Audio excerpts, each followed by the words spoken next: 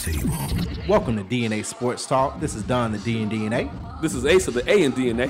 Where we come to you live each and every Monday, 7 to 9 p.m. Eastern Standard Time. On WWWE AM 1100, iRadio Now, iHeartRadio, TuneIn Radio. Where we bring the facts about sports. If you don't agree, say so. Tell the whole world the truth is back.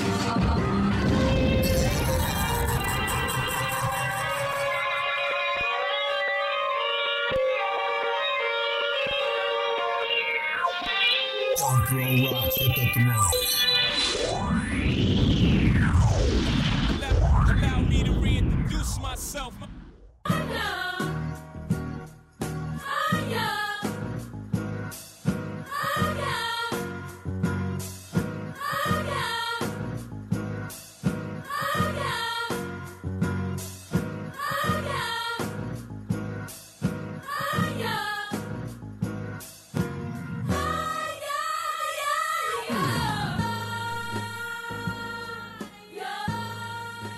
Hello and welcome to DNA Sports Talk. This is Don, the D and DNA. What's going on? This is Ace of the A in DNA. Where we bring the facts about sports. You don't agree? Say so. 44603-8770.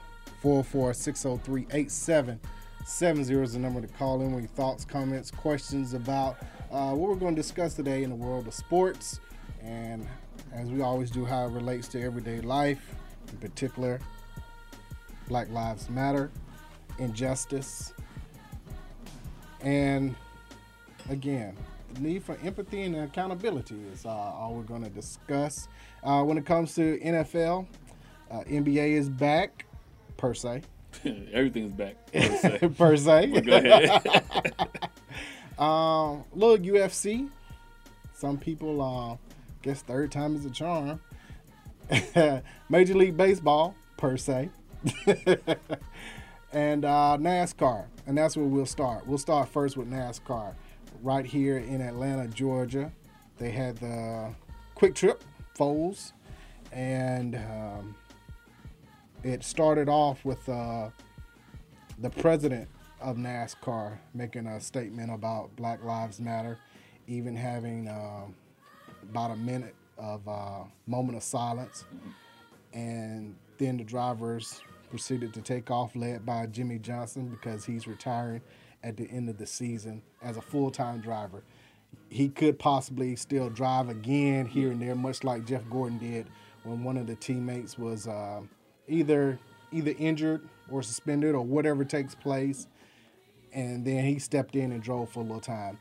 But this is it for Jimmy Johnson as a full-time driver. I'm sure every booth in NASCAR is waiting for him to come up and begin talking. Don't call our boy Dustin. Dustin, he can't stay in JJ. Because he is on Mount Rushmore. I mean, he's tied for the hallowed ground of most Series Cups championships. Is he gonna get one this year? That's your boy. Is your boy gonna get one this year?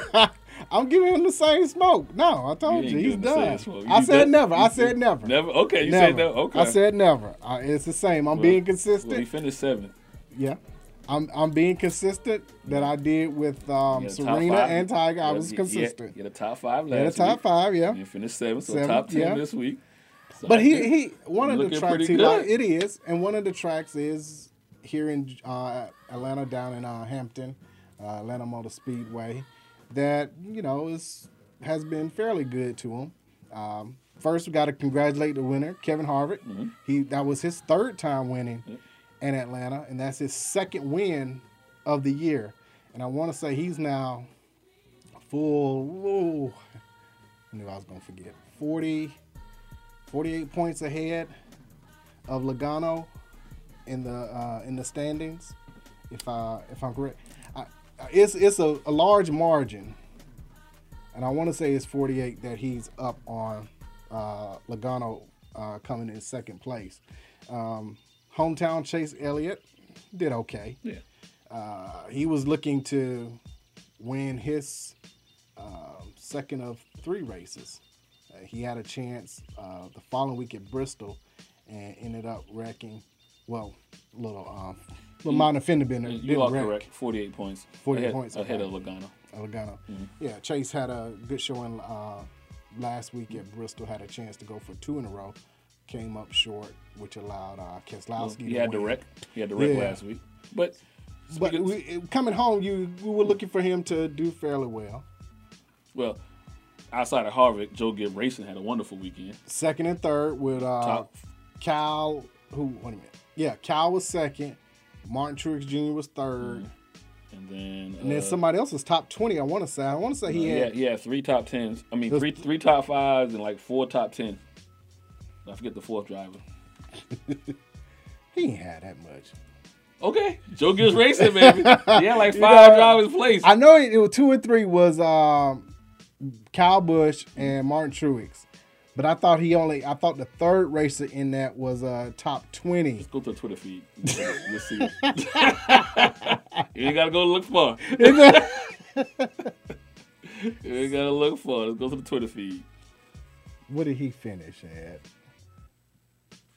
You be putting out bad information. I don't know what you did. Joe Gibbs Racing, baby. I don't see it. Who did he have, Tyler? Harvick, Keselowski, Hamlin was Kyle Busch, Elliott. No good. No good. That's not good either. You don't want to trust the information. Y'all can put anything out there. I don't trust y'all. You don't trust. You know, Joe God. Gibbs Racing had three out of the top 5, and I want to say 4 out of the top 10.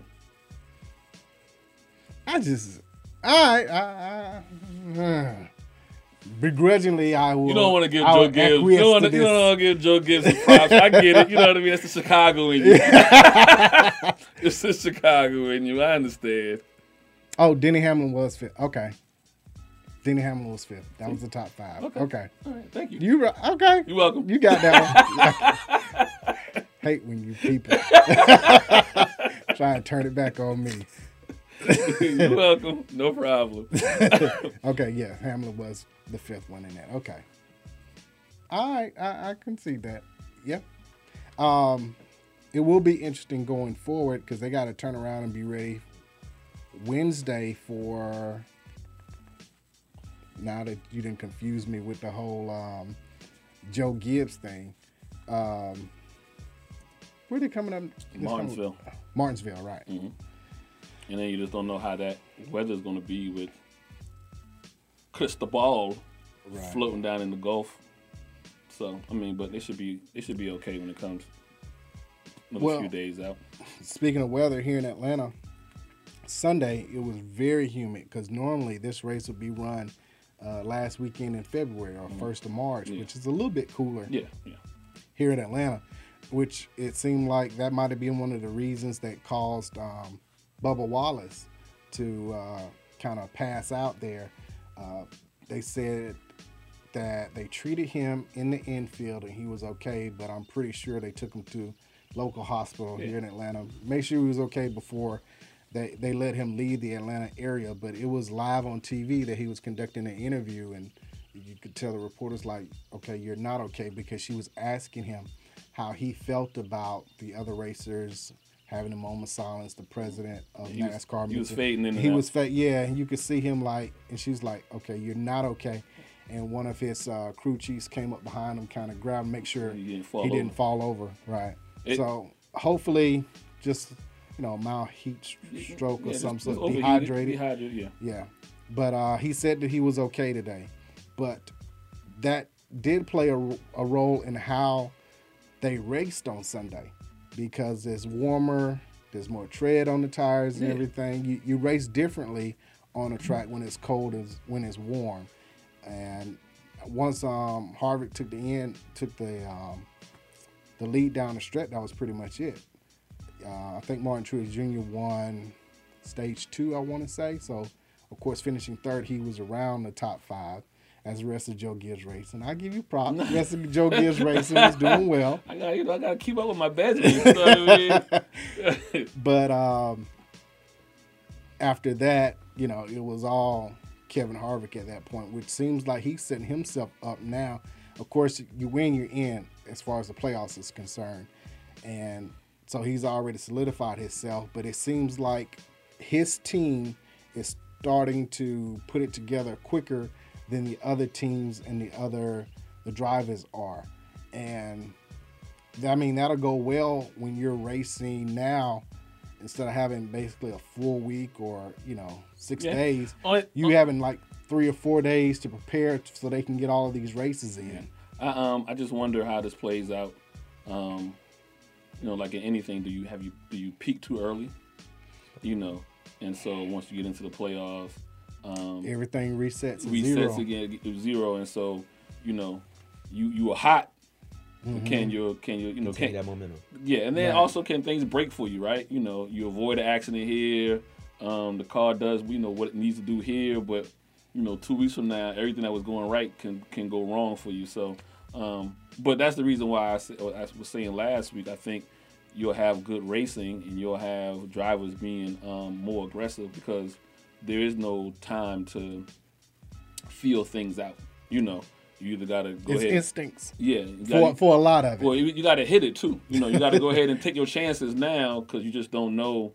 To your point, you're driving on tracks now at a different part of the season, weather-wise. So, maybe you were used to driving the Atlanta Motor Speedway February, March, and you were accustomed, but now you're hitting all these tracks in the heat of the summer. And so, it's just going to be how each crew adjusts and gets the clicking together. But can you peak too soon? So, but we'll see. We see your boy JJ, but and some people like JJ. They seem to be racing well, and things haven't fallen for them. But they're racing well. They top 5 finishes, top 10 finishes. And so those are the kind of drivers that I would be more worried about maybe this year and then in past than the ones who are actually winning. We always talk about experience playing a factor in playoff situations or in anything. If you've been there before, does that experience help you? And I think that those crews that are experienced, some of the ones that haven't had to have certain changes done, we always talk about that coming into a season. Which team had the least amount of adjustments? Yeah. And you can start to see the teams that have been together longer have better results so far, as opposed to those who are still working out the kinks in the scheduling. Yeah. New team. Even if it's just a totally new crew chief, which is the equivalent of having a new coach. So all the other players in this respect, team staff and pit crew are together. When you have a different coach who has a different way of doing things, it takes a while sometimes to buy into maybe some of the things he changes or some of the things he's like, let's just fine tune 1 or 2 things. I don't want to mess up our whole groove what you had going into it. Right. So I think those teams may fare better in the long run and in the short run so far that they've had great races. What did you think of the president's comments and, having the moment of silence there before the race? So you've seen it across the board on all platforms, right? Everybody, good, bad, or indifferent on some of the, you get the Blackout Tuesday. You have, what's happening now? You got a perfect. We touched about it last week. You got a perfect storm, no pun intended, with people sheltered in place. No sports, or sports sports that you can attend. I'm not going to comment on the president's comments because I just don't think what he said, of recent deserves any comments. He is who he is. He's if you don't think who he is, then you might get your head to sand. So, but for NASCAR, I was quietly surprised. That they just didn't make an announcement. Or did a hashtag. A statement. They actually, had some actions behind the words. And so I was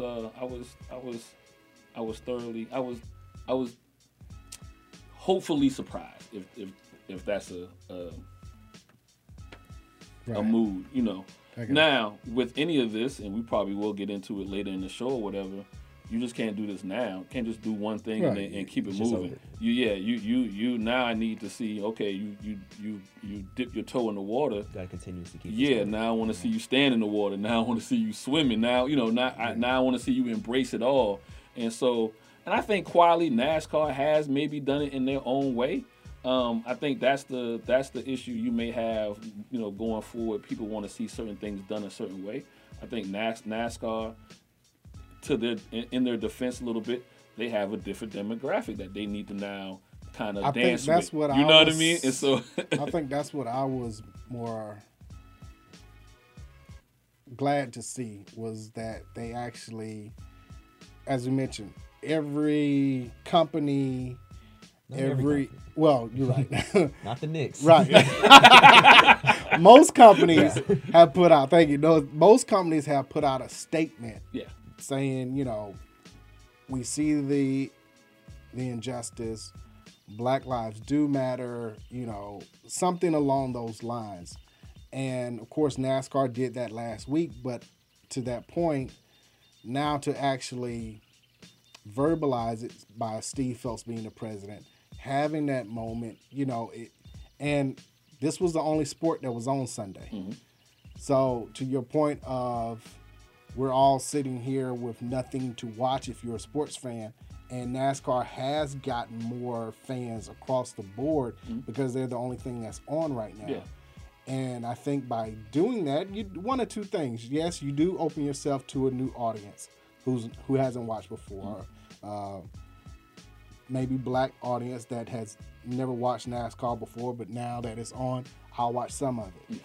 And to do that, to begin the race, and to have one of your legends, Jimmy Johnson, be the who is Sutter. for the most part is a household name. household name, be a part of that monologue of, expressing those same sentiments. I think it went a long way for them in trying to gain potential viewership, that wasn't necessarily there before. Well, now, let's the be- other thing is you have to know your demographic. Yeah. And so could you be alienating? And some people have realized that by making these statements as a company, as an organization, you are alienating some of your consumers or fan base. But I think by doing it, though, they show that, hey, we are who we are. Yeah. And we're going forward with this for now. And with anything, as you say, we'll get into other sports and their take and how they reacted. It can't be for right now. The things that took place back in the 50s, 60s, and 70s weren't there for a week. It was months before certain changes took place. 6 months, 7 months, sometimes a whole year before you were able to sit where you wanted to at a bus. It just didn't happen in a week or 2 weeks' time. So looking at NASCAR and other organizations and people in general, are you willing to act a certain way and respond a certain way until you see change has come?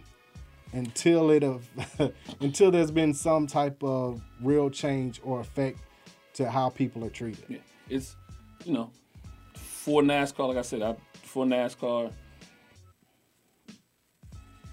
you got, to your point, you got to see what they do going forward. Now you got to hold their feet to the fire. So you did this. Was it a Great start. Was it a publicity stunt?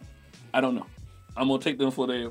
I'm gonna take Right. most people Yeah. for face value that it was sincere. Most people. We got out Yeah. as we go down the road. There's Right. folks who need to just play records. They need to shut up and don't say anything.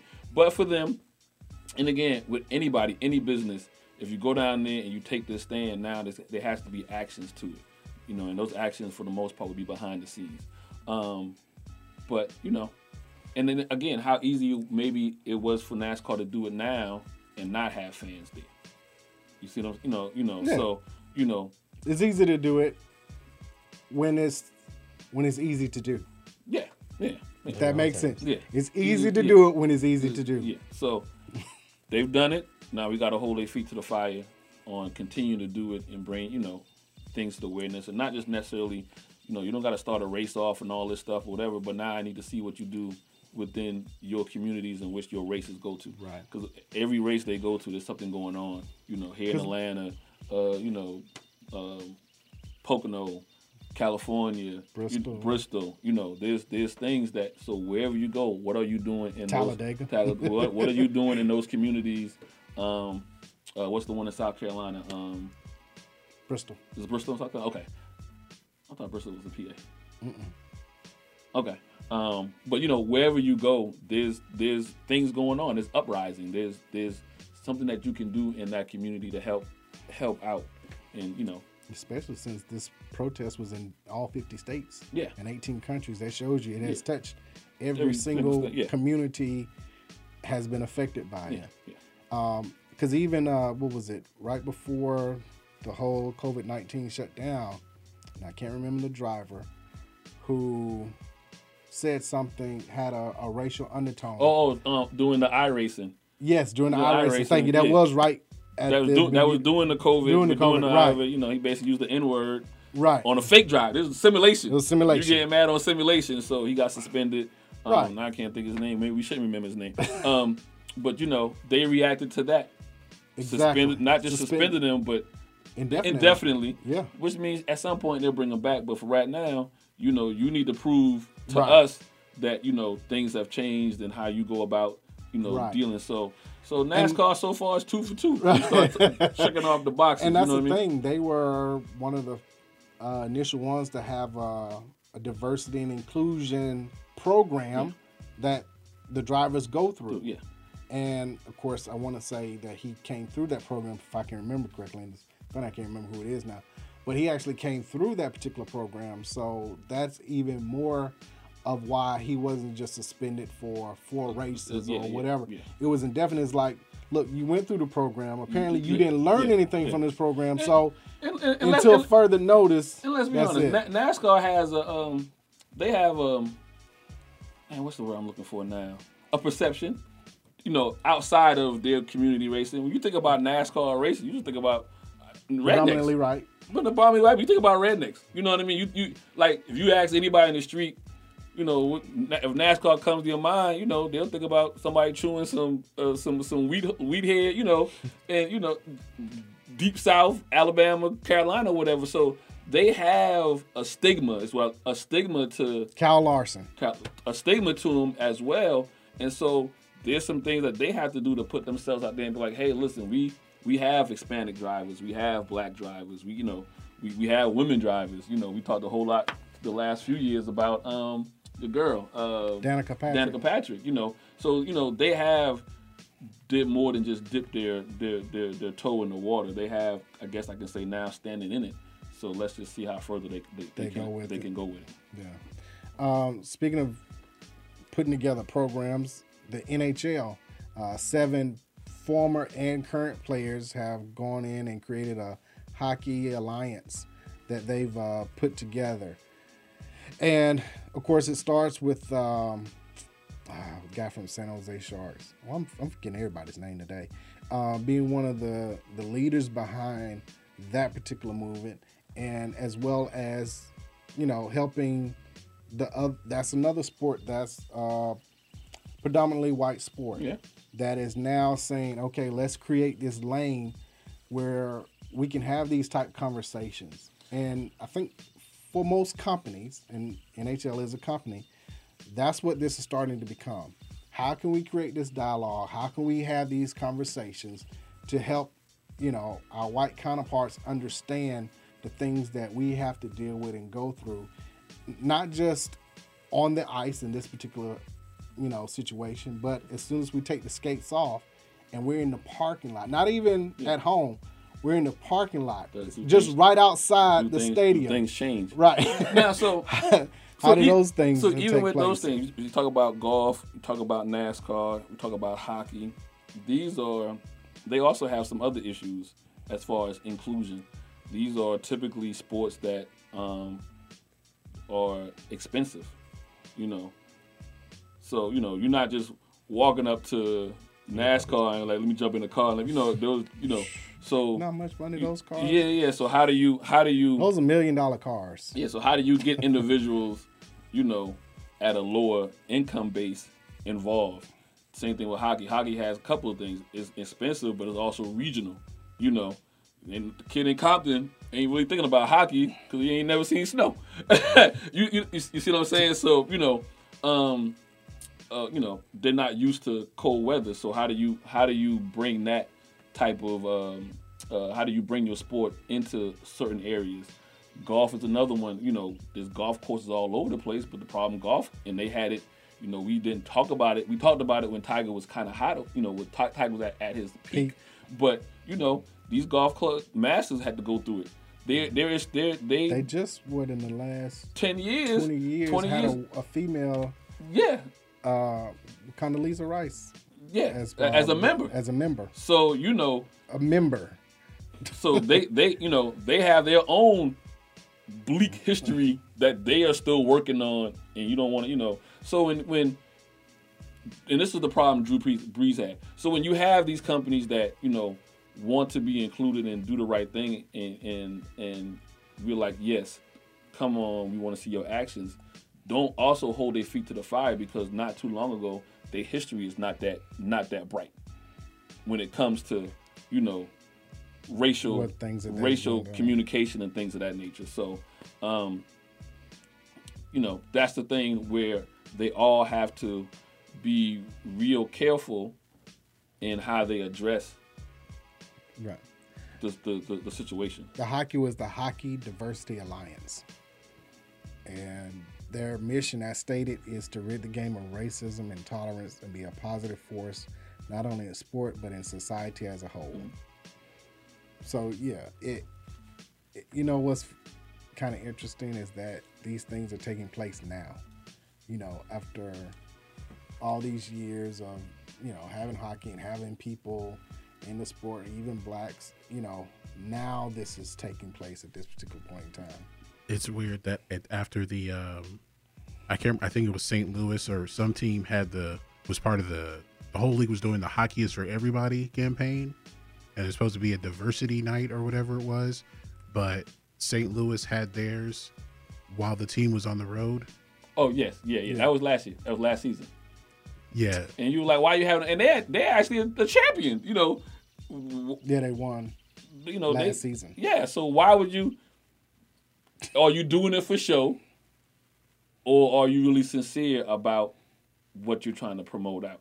And so, in this case, NHL or all of them had to be on the same page, and then you got to go to those owners and to those teams and be like, listen, are you on it? Are you with us? Or I don't know how they internally will address those teams that are slow foot to come around, right. But you got to address it. Is that publicly shaming them? I'm fine with that. Is it what the NFL is trying to do? Give. If you basically pick a black guy, I'm gonna give incentives. I'm not with that incentive. You know what I mean? If anything, you lose, not gain, for doing the. So, but again, I don't know however they may come up with those things. We can agree and disagree on what those are, but at least there should be something in place. So, yeah, I'll be interested to see how they plan on moving this alliance along. Mm-hmm. Of course, stated their mission. But how do they plan on implementing? Well, the NHL, you got a lot of teams in the South. Nashville Predators, Carolina Hurricanes. The Panthers are Florida Panthers. Florida, right? Tampa Bay. Nashville Predators, Tampa Bay Lightning. Lightning. So you got a lot of you have some teams here in the South in which right. You need to address what's going on in your community, in your region, in your area. Well, they did decide for the playoffs. The qualifying round will be a best of 5. And then after that is normal best of 7.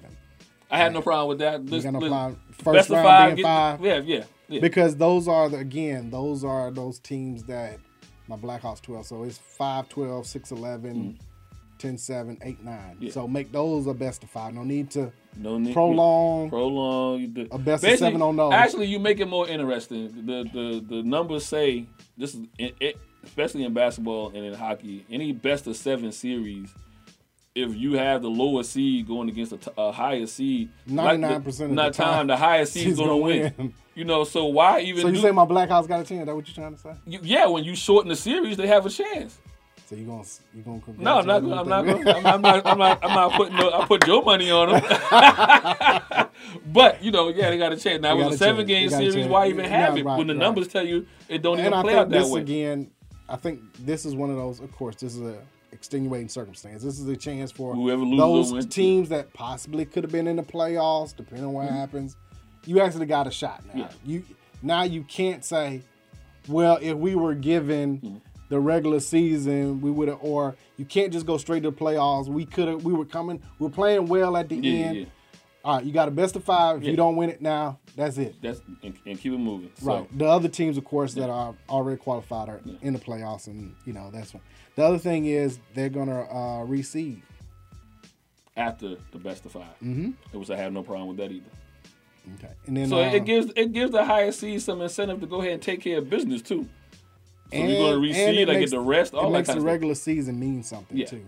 You played that well, you managed injuries, or you didn't have any, whatever. You went through the regular season. You shouldn't be now subjected to playing, whoever. 7 games. So if the 5th seed wins, let's say a San Jose or whatever, then you shouldn't have to play them just because that's who you match up to. Yeah. You should play the 9th seed Predators. Yeah. Because they are the lower seed. Quick question. Do you think that the NHL will go to this format going forward? Yes. Only because they're one of the few organizations, companies that are willing to try something. Well, I say yes if people enjoy it. If it turns out to be great, like everybody's like, wow, that was a great 5-game series. I didn't expect this upset and I didn't see this. Yes. Because they'll try it for a year, and then if it doesn't work through a full year, then they'll be like, okay, we'll go back to I'm with the 5, but I just think when they start calculating how much money they lost without those extra 2 games, no. No. Yeah. But, I mean. Because if your 7-game series is going 4-1, 4-0, why not have a couple of 5-game series that go 3-2? Yeah. Or you get in markets such as the Blackhawks, who probably wouldn't be in it anyway. You get them in with a taste of playoffs, which brings in revenue for the city, the town, for NHL, and viewership. Because the Blackhawks has the #1 jersey in NHL. This is DNA Sports Talk. We got more to discuss when we come back. 1100 AM.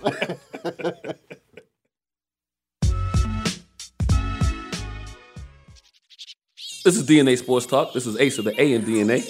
Check us out each and every Monday, 7 to 9 p.m. Eastern Standard Time on WWWE AM 1100 or DNASportsTalk.com. If you're more than a Falcons, Hawks, and Braves fan, check out the latest and greatest in sports and news on MLB, PGA, NASCAR, WNBA, NBA, NFL, and NCAA news.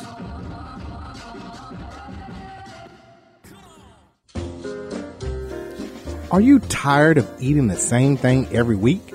Then wake up your taste buds and go to the best New Orleans-style food in Atlanta. Copeland's of New Orleans in Atlanta has the best Cajun-style food, specializing in seafood. The Jazz Brunch on Sunday from 10 a.m. to 4 p.m. is the best of both worlds. If you're a sports fan, they have several TVs and a great bar to watch your favorite team. Just be careful if the Saints are playing. Tell them DNA Sports Talk sent you. That's Copeland's of New Orleans in Atlanta. 3101 Carl Parkway, Atlanta, Georgia, 30309. Enjoy food and life. Hey folks, just a quick reminder that no matter the time of the day and no matter what day of the week, East Coast, West Coast, all points in between, we are always on. So go to your app store and download the Real 1100 app and listen wherever and whenever. The Real. Hey, I'm Murfinetti. You could say Murfinetti Collection is the newest, comfortable, luxurious, and trendy exclusive fashion line that fits its diverse clientele. From the music industry, to the sports world, to the judicial system, to the political world, to the average everyday professional. Murfinetti Collection is the new way of life. www.murfinettifashions.mybigcommerce.com. Once again, you can shop Murfinetti Collections at murfinettifashions.mybigcommerce.com. Not all heroes don't wear capes, and all villains don't get away. But all limits eventually fade. I don't want to be good, I'm trying to be great. And now, back to DNA Sports Talk with Don Stinson and Asa Brown on WWE 1100 AM. Hello, welcome back to DNA Sports Talk. We bring the facts about sports. You don't agree? Say so. Call in 404-603-8770, 404-603-8770, or express your thoughts, concerns, questions about what we're talking about on Facebook or Periscope. PGA is about to get started for real. We appreciate it. Tiger, Phil, Brady, and Peyton for providing us some good competition. But this weekend, some entertainment. But we're finna get back to some real golf coming up here next weekend, or this coming weekend rather. Who do you like coming up? Everybody. I mean, it's open to anybody. It's open to anybody right now until you see a couple of matches, go through. I don't, and this is predicated based off the last couple of seasons. No one's really taken the mantle and put a stranglehold on being, outside of was it Johnson? Dustin Johnson. Dustin Johnson, but outside of that, even with him, he's been up and down. We just basing that over the last 2 or 3 seasons. He's won the most, but he hasn't had a stranglehold. He's been sharing the spotlight. He shows up, here and there. So there's not a guy right now or a golfer right now, in my opinion, that is like, yeah, he's locked. And then you just don't know how everybody's going to come off, who's been really out hitting balls and who hasn't. Who hasn't? Yeah. Yeah, it's the Colonial. I was looking for the actual sponsor. It's the Charles Schwab Challenge, but it's at Colonial out in Fort Worth, right outside of Dallas, Texas. I look for Rory to have a good showing because he recently played on TV. A little bit of pressure, even though it was, for the charity. Skins game charity. But anytime you're actually playing around that means something, even if it's for $1 or a Coke or whatever you want to put on it. That adds more than just playing around practicing. So the fact that he's actually had a quote-unquote competition round, I think he would be one of the favorites coming into this particular tournament. And this is probably going to be one of the strongest fields because this is coming in a time normally in the schedule where some guys might take off from this tournament. But since nobody's been playing, you're going to have a solid, strong field that you haven't had since probably the Phoenix Open, the Waste Management in February. That was probably the last. So March, April, May, June. Right. So you 4 months, right? Close to 5 months, depending, on that date.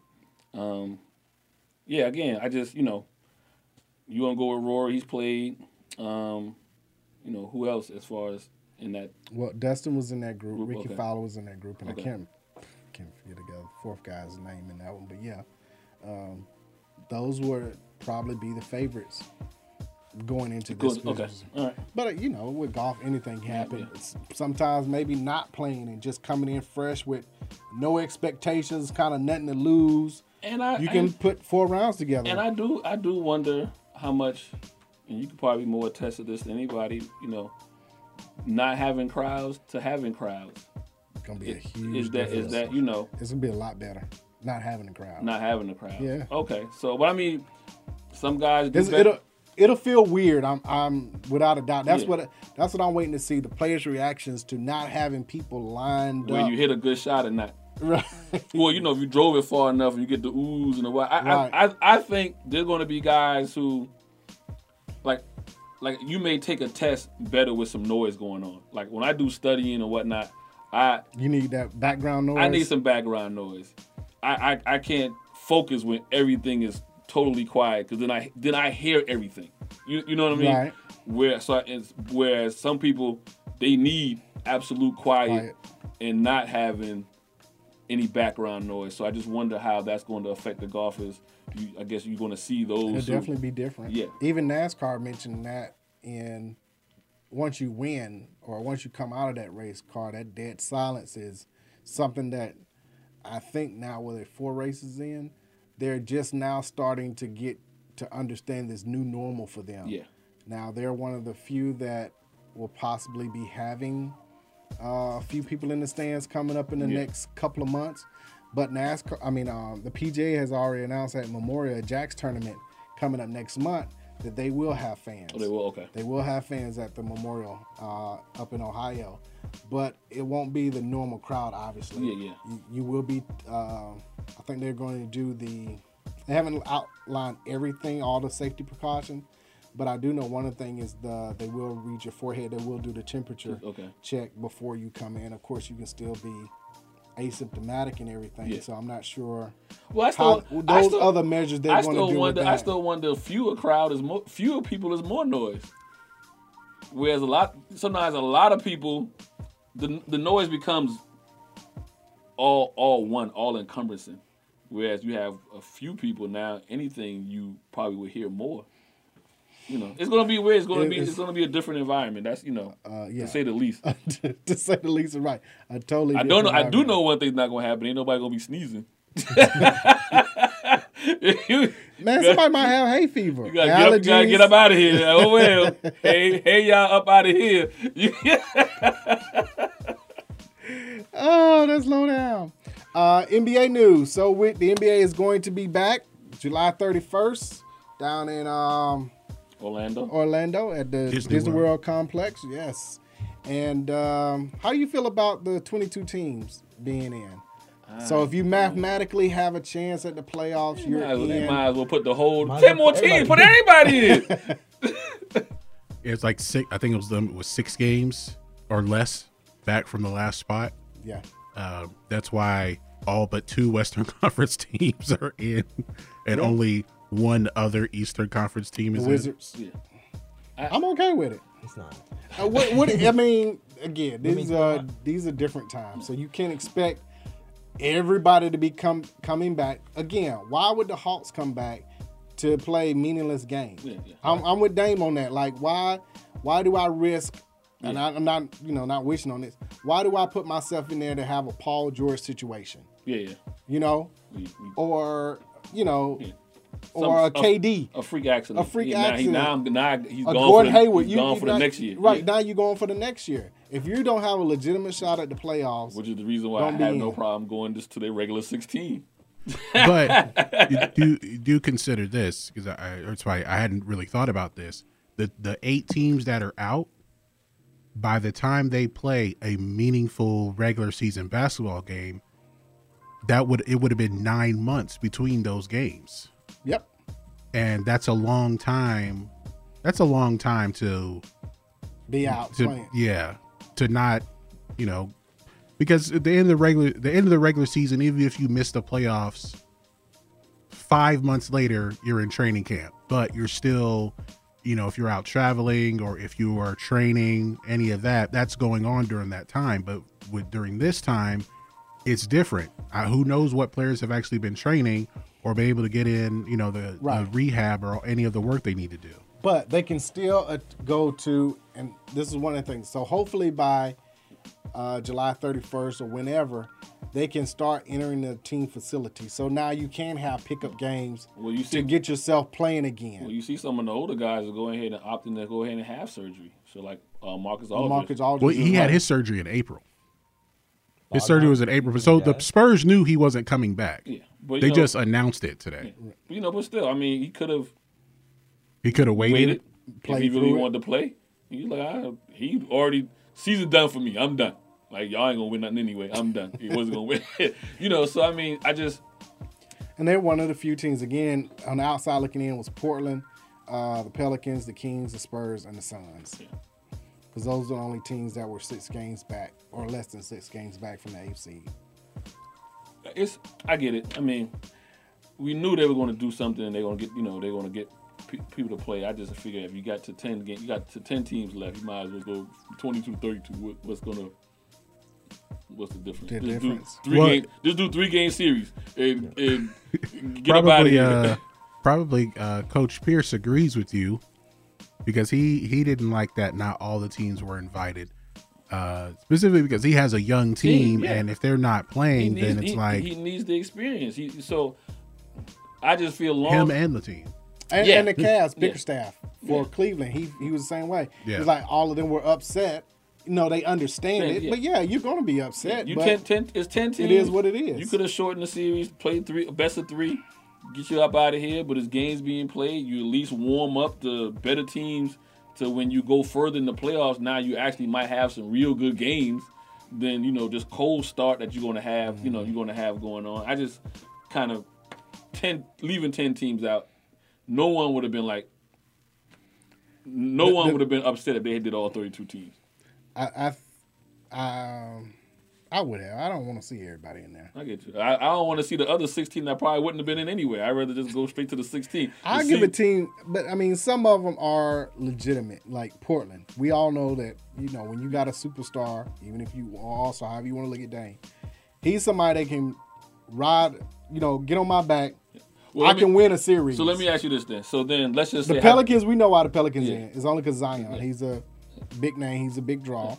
The Kings, they're a good scrappy team, but it's not like we really worried about them. For those handful of teams that we can debate back and forth on whether or not they made the playoffs or not, how about those teams play each other a best of 3 series, and then you go ahead and let them decide? Yeah. I if that's the case, if you want to give everybody a fair, Well, you would have to start with 8 at Memphis because Dallas was 7 games ahead of them. Yeah. So I wouldn't even. So 8 through 13. Yeah. Let them play. Let them play. However that a 1-game play-in for whoever, and then the rest of them you do a 3-game series, and let that play out. And then however they scheduled these 8 games to finish the regular season, it's going to be determined by winning percentage because not everyone will play the same amount of games overall. Yeah. But then I think like 8, 9, 10, and 11. I think they're going to, like in the West specifically, they're going to play a best of 3 or 1-game playoff or something to that effect. But when it comes down to it, after a while, if you're not within 4 games of the AC, then you're out. So, I mean, if you go on a 2-game losing streak, then you're automatically out. Yeah. Because there's no need for you to continue to play at that point. Now, the other thing that they announced today is if you leave the facilities, then you have to be quarantined for 10 days before you can return. So that makes sure that everybody is going to have to stay on the premises. It's going to be difficult for James Harden. But they're only going to test for PEDs, though. All recreational drugs you would not be tested for. Yeah, but if you leave the facilities, and Florida it just got like 1,700 new cases in the last couple of days, you're taking a risk. That's why I said it'd be hard for James Harden to stay on the premises. Did you see the video of got let loose Enes Kanter taking the test? Like when they test you, they stick it all the way up. What did I say last? It's like a 3-foot Q-tip. What did I say last week? I got it. I'm not taking that test, and I'm quarantining myself for 21 days. I'm gonna add 7 more to the 14. I'm not taking that of Wrath of Khan. He said, man, my eyes are starting to water. Like, oh, that's why it's called ENT, ear, nose, throat, because it's those cavities and nasals are all connected. I'm good. It was, if you look on, it was like this long. I'm good. And about this much of it goes up your nose. I'm good. I got it. I gotta take that. I got it. It could be hay fever, whatever. Now they're talking about families coming into the compound. I think maybe like halfway through or something like that. Maybe like they have, of course, all this hasn't been final and ironed out, but toward the end of the regular season, families coming in, and I guess they could probably comprise some of the non who would be fans, some of the family members being there to watch. Yeah. I was wondering, who do you think has the best chance of winning now? I like. Huh? Yeah, go ahead. Go ahead. The Lakers, without Why? a doubt. I mean, going into the season, they were already projected as the number one. They're still the number one seed. All right. What could go wrong? Everything. lot could go wrong. LeBron catching it. No, AD, who seems to be AD is Yeah. actually the best player on the team, statistic wise. If AD catches it, Right. Well, I put in, well, not even. I'm not worried about the COVID. They're gonna be like you mentioned. They're gonna be in Florida where Listen, but I'm not. To me, the COVID is almost secondary. I'm worried about a person like AD, who we all of a sudden forget. AD has not been a healthy guy throughout his coming back coming so fast. well, Yeah, you were playing well, and then all of a sudden now you don't play at all, Yeah. and now you got have to jump come start back. So I'm looking at immediately. teams. I'm looking at teams that have been together. So I'm looking at teams like Denver. Those type of teams. Now the only problem with Denver, and I'm gonna let you finish. They have an 18-14 road record I because guess- everybody's on the road right now. Yeah. But I'm just saying, Mm-hmm. so teams like Denver, teams like Milwaukee, those teams where they have not had to do any type of Milwaukee's 25-9 on the road. mixing up their the Lakers' problem is, the Clippers' problems are, these guys were just trying to get into rhythm, and now it's been shut off. it was a lot of And guys now- coming back from and injury. now you Yeah. got to try to get this rhythm again. I don't know how that Playing that time. pans out. Yeah, I also include the Clippers they're trying to win this whole thing, and with Paul George coming back from injury, I don't know how well Kawhi actually is with them managing, and one of their issues is their front court depth. Mm-hmm. They signed Joakim Noah a week before the league got shut down. yeah. So having to bring him into the fold, if he's going to be a factor at all, Yeah. It's good to have bodies. Another team that I mean, with all this Yeah. that's going on, and like you say, who's going to come in? Who doesn't have a goal where they can shoot around and really get in shape and anything? Toronto's a team that I would be like. 23-9 on the road, Boston's another team I would circle. 20-12 on the road. All, but for those teams, but those teams to me have been together. Only people that Toronto's missing is Kawhi. Everybody's there. Boston, only people they missing is Kyrie. Kyrie. I think everybody's there. And you look at Philly. They were 29-2 at home, but 10-24 on the road. Right, yeah. That's not gonna work. And well. I promise you, I can tell you right now, I ain't gonna say no names, who ain't gonna stay on the facility. he gonna catch COVID. Wait. I'm not sure which one you're talking about. He said which one? and that's horrible. So Ben or Embiid. I mean, Embiid, if someone can't make a Shirley Temple on the premises, yeah, he might leave. he gonna leave. And if one of them Jenners show up, whichever one's Ben gonna have the whole family. So if I was opposing team, I'd send somebody. But anyway, go ahead. All right, so with quarantine and stuff, many players have lost weight, like Jokic or James Harden. So you think that's going to affect their game? Because a lot of their game depends on their weight. Like Harden, he uses his strength. Yeah. Jokic likes to use his body. For Jokic, yes. You need that girth. For Harden, it might be better. Better with him being skinnier? Better, yes. Well, it depends with Jokic, because I think an issue last year might have been his conditioning as the season went on, and then in the playoffs, we saw it in that 4 overtime game. He was gassed. Like he was gassed in the third quarter, and he played all but like 2 minutes. Now, if he's putting on muscle mass, then yeah, you slim down, but you still have the muscle mass, then he'll be okay. I mean, he's still one of the best big men.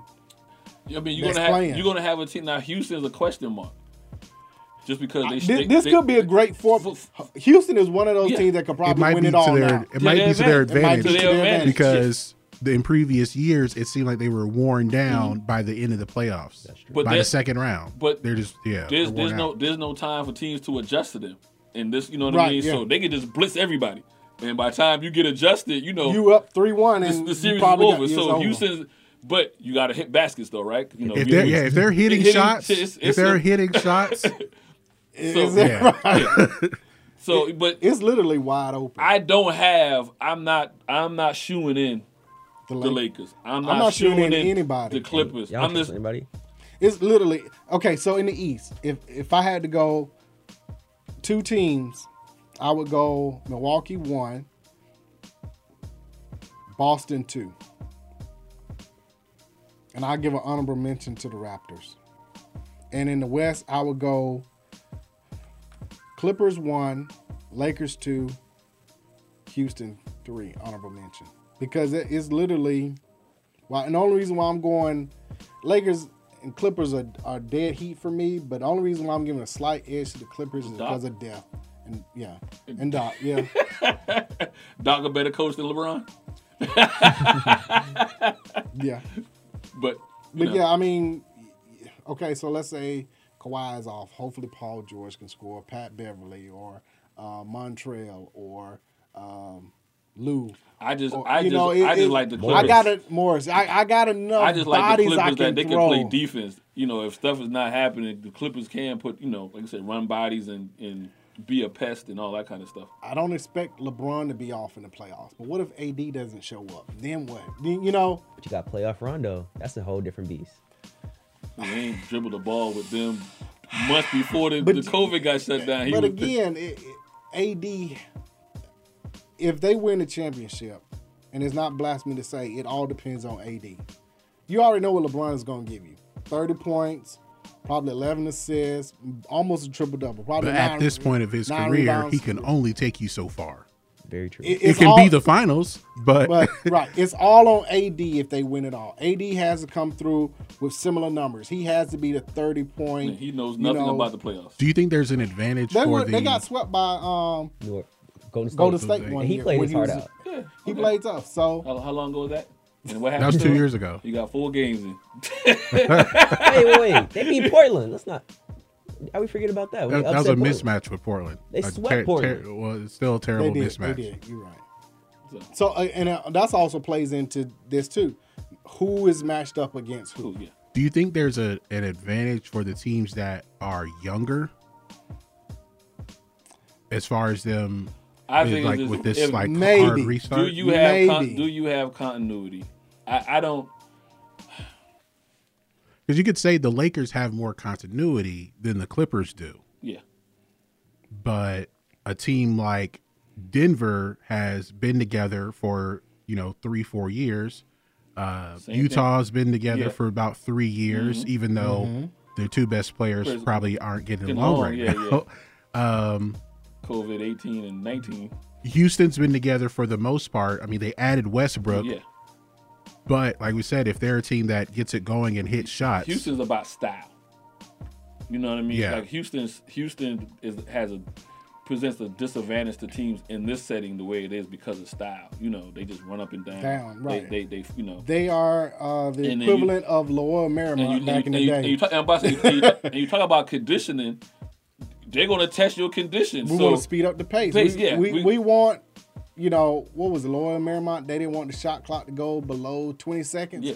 Like, that was their thing. It was to 7 push seconds you. or less. Right, yeah. That's how you had to It's shoot the the same ball. offense. Yeah. Yeah. The other team that did that was And we all know Dan Arkansas. Tony. When That was on defense. Well, That was they're on full court defense. press. Full That was court full press, court Full press. court press all day. That would be more Clipper style. Yeah. We're going to press you and press you and press you and hope that you crack. Mm-hmm. But looking at Houston, if they make shots, there's nobody that can beat them if they make shots. But the way before they went into quarantine, they were playing kind of sloppy. Like at first they started off really good, but then everybody started to figure them out. They realized they couldn't get rebounds. But that's my Right, point. everybody figured them out. Yeah, Right. they were going to be. Their problem was getting into the playoffs. Once they got there, that second round, that third round, conference finals, you're going to wind up teams that are going to see you every night. Had 2 days in between to adjust and all that stuff. That's out the window now. Now you're only going to have one One day. night, yeah. Because there's no travel. Yeah, that's So out the. or sometimes you might, and they did say, well, this is regular season. You will have some back-to-backs. I think they said that everyone will play a back-to-back at least once. Right. They'll play in 8 games over 16, 17 days. Yeah. This is the equivalent. The closer you're going to get the NBA to being March Madness, where you got game Thursday, game Saturday. You know what I mean? The way that they have it scheduled, they said 5-6 games a day. This is going to look like AAU. Yeah. Yeah, right. It is. And that's why I go with teams who have been together longer, or a team that has a particular type of style that just is unusual. And so, Hey, listen, go back to the TBT. which starts up and next month. If you look at TBT when it's here in Atlanta, you had you could tell the teams that played together for a long time and the teams that got thrown together. And Big Baby is now joining Nate Robinson. So they played together. They're gonna be on. And then I can't think of the TBT's team name that they'll be a part of. And your boy Floyd is joining Mayweather. So are they gonna be shooting him in the basket? Oh man! But so if you go back and if you follow that the last couple of years and you see how teams, there are teams that have been together, and they rose to the top. When it got crunch time, it wasn't an issue. I knew where so and so was going to be at. I didn't need to call certain timeouts or whatever. They just was a continuity that was above the talent on the court. We'll see who'll be crowned a Mickey Mouse champion at the end of all this. Rest easy to Wes Unseld, passed away Washington this Bullets. past week. Yep. 1996 Rookie of the Year and MVP. Yep. And then in 78 he was the Finals MVP. Only championship the Washington Wizards Bullets have. In 75 he was a rebound leader and he was a 5-time All-Star. They beat Portland in that series, didn't they? Yeah. Woo, boy! How did you to win the championship? Yeah. They beat Seattle. Oh, Seattle. Okay. It was it. That's right. Portland was That was 77. 77 yeah, okay. with Walton. Yep. Yeah. Oh, I got happy too quick. Right. My bad. So yeah, Wes Unseld, Washington Wizard. This is DNA Sports Talks 1100 AM. We'll be right back.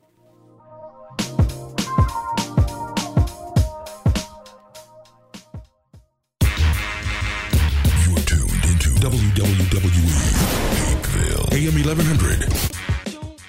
The opinions expressed during the sponsored programs on this station are strictly those of the program hosts, guests, and callers and are not necessarily those of Beasley Broadcast Group, this station, its staff, other advertisers, or agencies.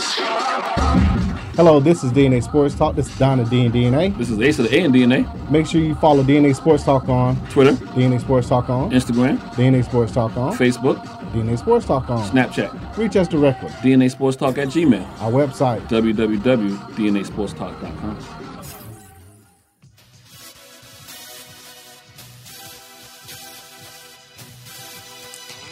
Jackie Robinson. When you hear that name, you automatically think of strength and courage. You think of someone who broke down barriers. It's time to add another name to those qualities. Cicero Murphy. Hailing from New York, he is the only Black American world title winner and Hall of Fame inductee into the Professional Billiards Hall of Fame. Did he endure the same treatment as Robinson? What motivated him to get to the top of a Caucasian-dominated sport and stay there? Pick up a copy of the book, Big City Nights, the biography of the legendary Cicero Murphy.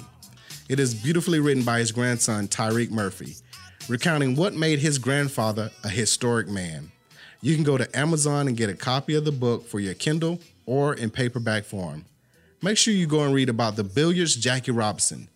Big City Nights, the biography of Cicero Murphy.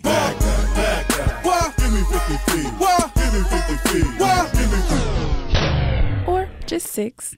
The staff here at Real 1100 AM would like to encourage you to social distance yourselves. While you may feel disconnected, you can always connect with us at real1100.com. So remain at a safe distance. Call, text, or email a friend and tell them to join you at real1100.com.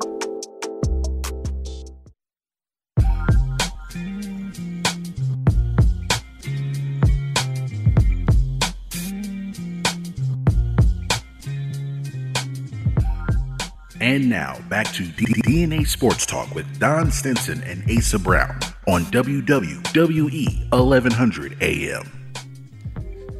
Hello, welcome back to DNA Sports Talk. This is Donna D and DNA. This is Ace of the A and DNA. We're bringing facts about sports. You don't agree? Say so. Call in once again, 44603-8770. If you want to share what you're thinking or want to ask, do so on Periscope as well as Facebook.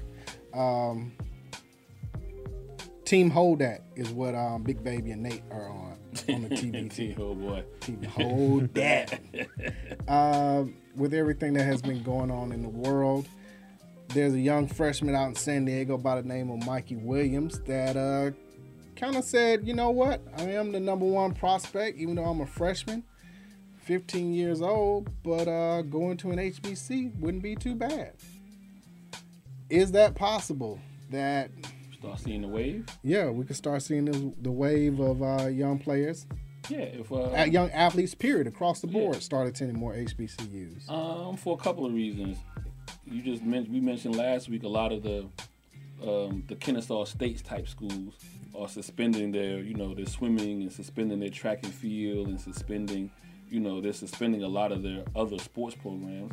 So App State, yeah.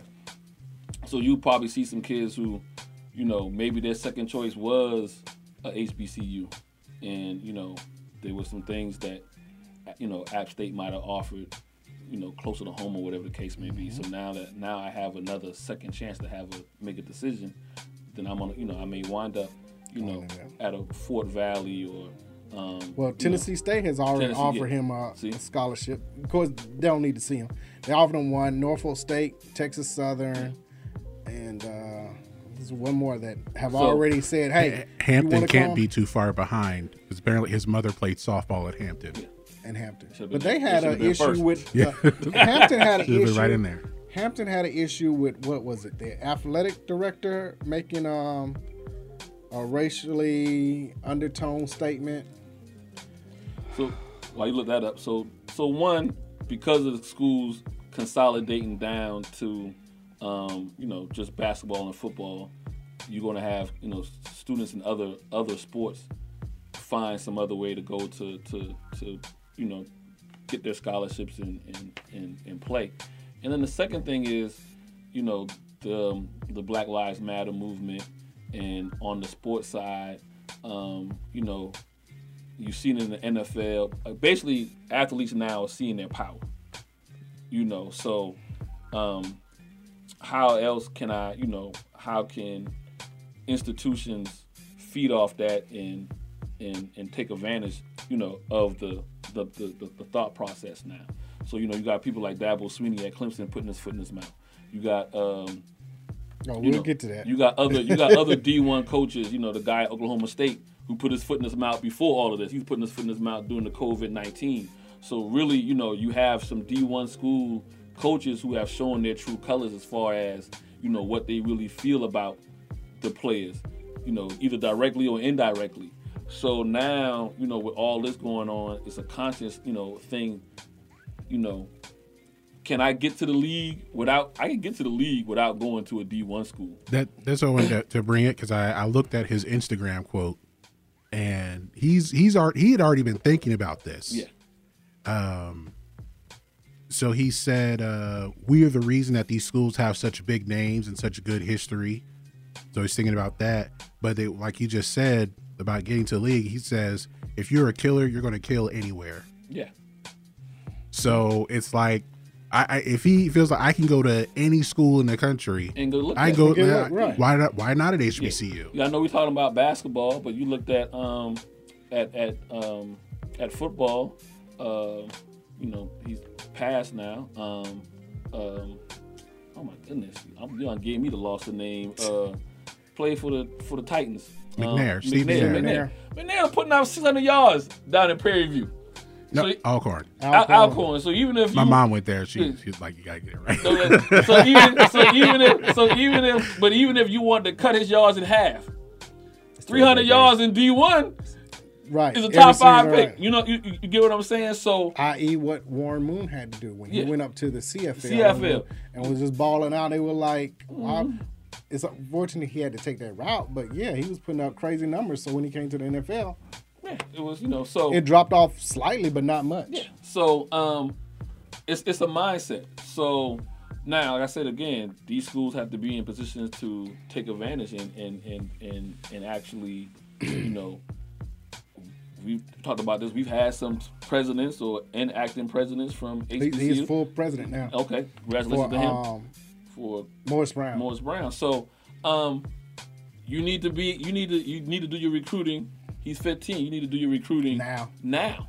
But you know what? With everything that's going on, we see so many young kids being part of this protest and wanting to see change. So, because of that, you can see why it's going to take the ones that are freshmen and sophomores now to be like, yeah, let me really consider. It's more than just for show. Yeah. And we talked about this a few months ago, what if Bronny decided to, well, he might just go straight to the league. Yeah. The league, but what if he wanted to just Mikey Williams might also. Yeah, but what, or G League now. But what if one of them just said, hey, you know what? I'll go to college, I want the college for experience. 1 year. For 1 year. We all know I'm going to the league, but what if I, for 1 year, go to, you know, an HBCU, give that exposure, enjoy that college experience for a year, bring resources to that school, at least for that year and probably going forward, and then go to the league. So the same way we said we got to put the fire to the feet, keep the feet, fire to the feet of the corporations, NHL or NBA, whatever. There's some accountability that needs to be held by the other side as well. So we can't be sitting here screaming we want to have X, Y, Z, and we're not doing what we need to do. So if one of the actions that we need to take, as a collective whole, is to not go to a D1 school and go to an HBCU school, that's something that needs to be talked about, and we need there need to be action on our end. I don't think it's even been, one of the things is it's not even being considered when a top athlete from Division I school, Kansas, Carolina, Duke, Georgetown, you don't automatically tell your son, hey, let's go check out FAMU, let's go check out Howard, let's go look at Hampton, let's go look at Albany State or whatever, Tuskegee. We automatically are saying, I played at Georgetown, you want to go to Georgetown? Yeah. And that's just natural. You're gonna promote the school that you went to. Yeah. There was a he ended up going to Oregon. I think he's going to his junior year now. Defensive end named Kayvon Thibodeau. And it was big news for about 5 minutes where he went to visit FAMU. And just going to visit, like he was serious. I think he was seriously considering going to FAMU, and he's the number one defensive end in the country. But just that he thought about it, right, and that they did a photo shoot where he wore the uniform and everything. But it would take someone. Well, you got to at least be on the list, right? Yeah. And that's what starts the whole process. Is when they come out with these are the intents, making sure that at least one is on that list, so that so you don't get the 5-star, but maybe the 4-star, 3-star, that was like, oh, if so and so was thinking about going there, maybe at least I'll go look at it and see the facilities. And like you say, now because of technology and everything else, you can be seen anywhere. But then also, like, if there was you don't get that 5-star, but his teammate is not getting any offers, but you look at his tape like, he's just as good, right? Yeah, he's good. We could put him on our team. And you also have like George Lynch is coaching CAU. Right. So he went to North Carolina. He's at HBCU. You have, I want to say, North Carolina A&T is now leaving the MEAC. They're going to the Big South. The Big South. And now FAMU is leaving the MEAC, going to the SWAC. Yeah. So you have schools now positioning themselves in order to say, you know what? Okay, we're gonna be on TV. Yeah. So more so than just. So there's a lot of moving more so than just Southern and Grambling. On Thanksgiving Day. So you have schools making moves and positioning themselves. You have colleges reaching back to the professional guys that play at a professional level and giving them coaching jobs. So they're setting the groundwork to get a blue chip kid to come there, and like I said, not the blue chip, through Star Below or the Star Below. And that's how your Alabamas and Auburns and Georgias, that's how they stay so good anyway. It's not because they get the blue chip, they get the guy that can start anywhere, sitting behind, and then that next guy that probably could be the It's only so many 5-stars to go around. Yeah, and again, 5-star is what is predetermined, but it's all about work ethic. So at that point, like you're saying, if they're not getting a 5, you're getting a 4. You're getting 3. Great talent at that point. We got a call on the line. Hello? Yo, Don, Asa. We knew it. What's going on, man? I knew it was coming in. What's up, baby? Morehouse graduate here. All black men. We're not national champs in anything. So goes the stereotype. So what do you think about what we were just talking about as far as athlete, student, high school, thinking about. HBCU. Yeah.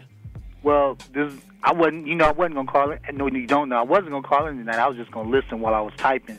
But because I went to Morehouse and because that's an all-black male school, and we don't have national championship in anything right now as of yet, that I got a perspective on this that's worth hearing. Amongst ourselves, the ones that played sports while we were there, we talk about that a lot, about how, man, we all brothers, and we could use some of these blue chippers, you know what I mean, that went there. Yeah. And here's the thing, man, and I'm with this too. Morehouse believes they want student, big gap, then athlete. They don't want student athlete. They want student, big gap athlete. Okay. And yeah, it would be in the sports where the facilities aren't as in a high need of demand, like basketball, track, soccer. Yeah, that would be nice. But Morehouse wants you to graduate, and they want you to contribute to Morehouse. They want you to contribute financially to Morehouse, and they definitely want you to contribute to Morehouse as a social activist in some way or another. Well, so they wouldn't really want a blue chipper. Well, no, blue chipper wasn't near to graduate. I'm gonna push back on you just a little bit on that. I don't want to think that the stereotype is if you're a blue chip, you're not any of those things either. That you're not, a stereo. You're not. You can't be an activist. You're not. You're not solid in your books.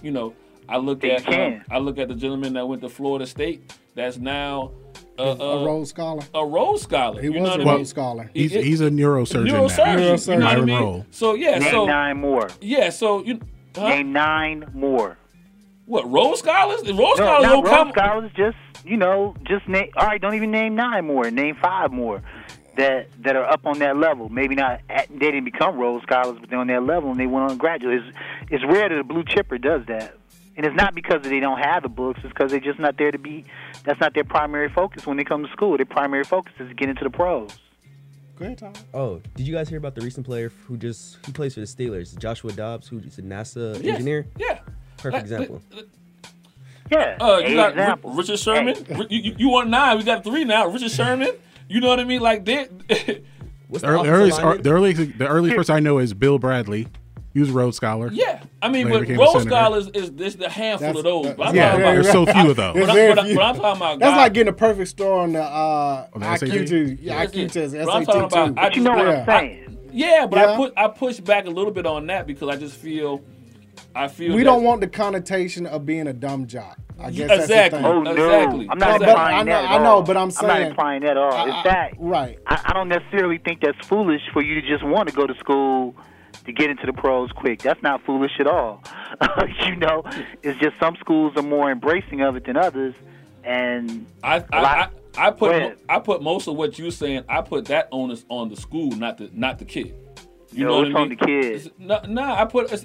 I put more if the school is embracing and wants that student athlete to do both, then the school's going to be set up. So, for example, a lot of your guys that come out of Stanford is set up to be, those guys come out, they are fully educated.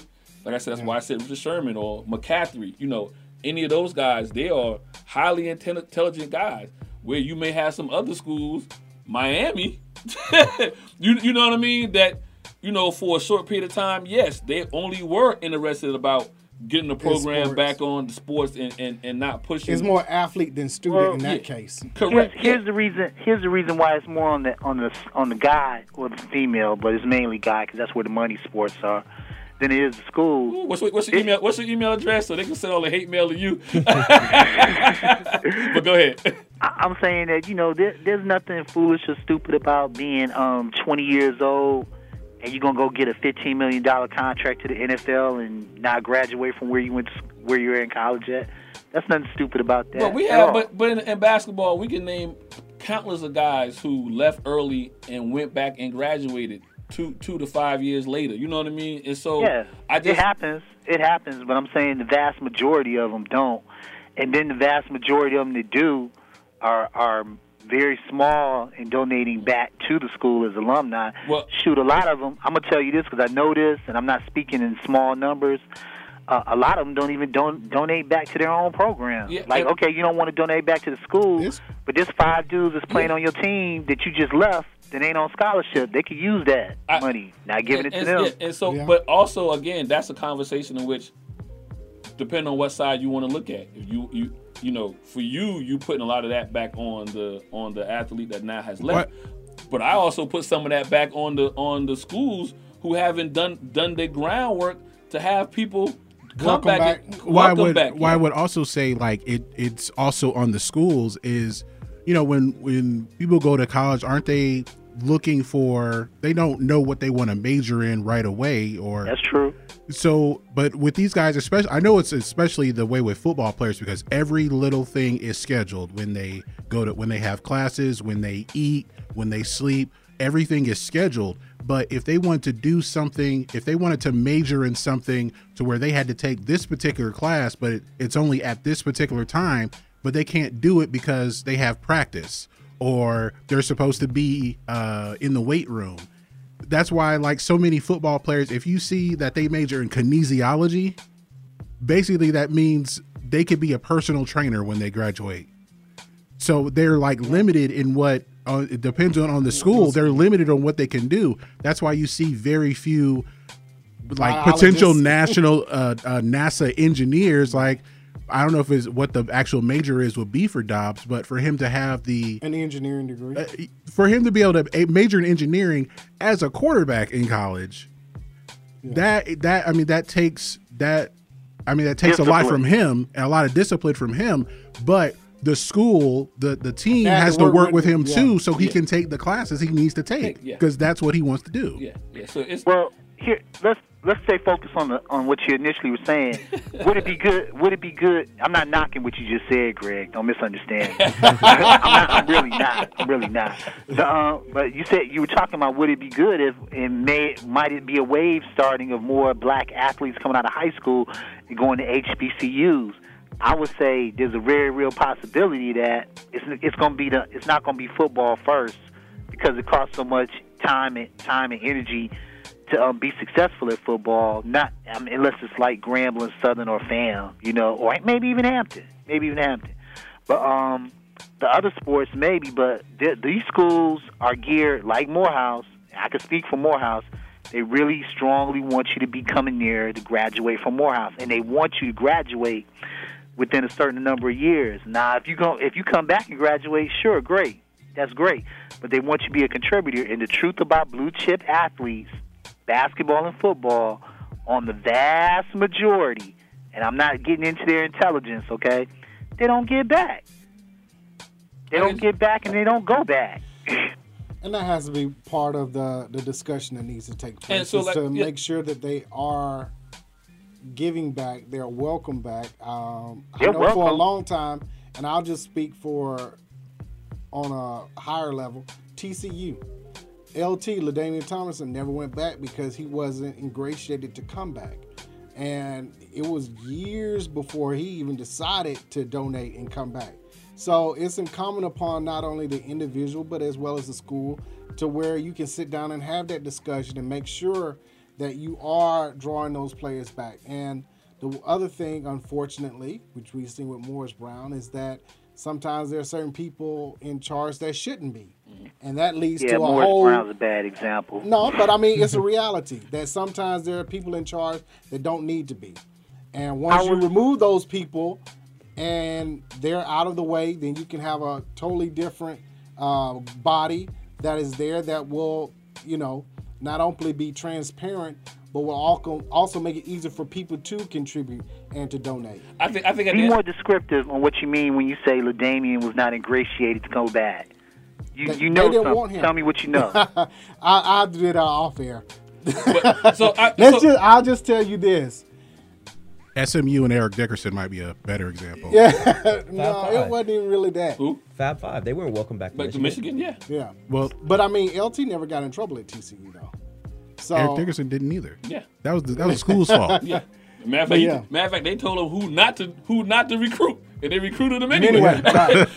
But you know, at the end of the day, we talked about as we're going to hold NBA and other people accountable and hold their feet to the fire. We need to have that same kind of conversation that we're having now with ourselves as well. So, you know, I have no problem with HBCU schools or Morehouse saying, you know what, we want you to be a student first and an athlete second. But I also want Morehouse to realize then I don't want to hear you complaining about certain kind of money you're not getting because you got to play that game as well.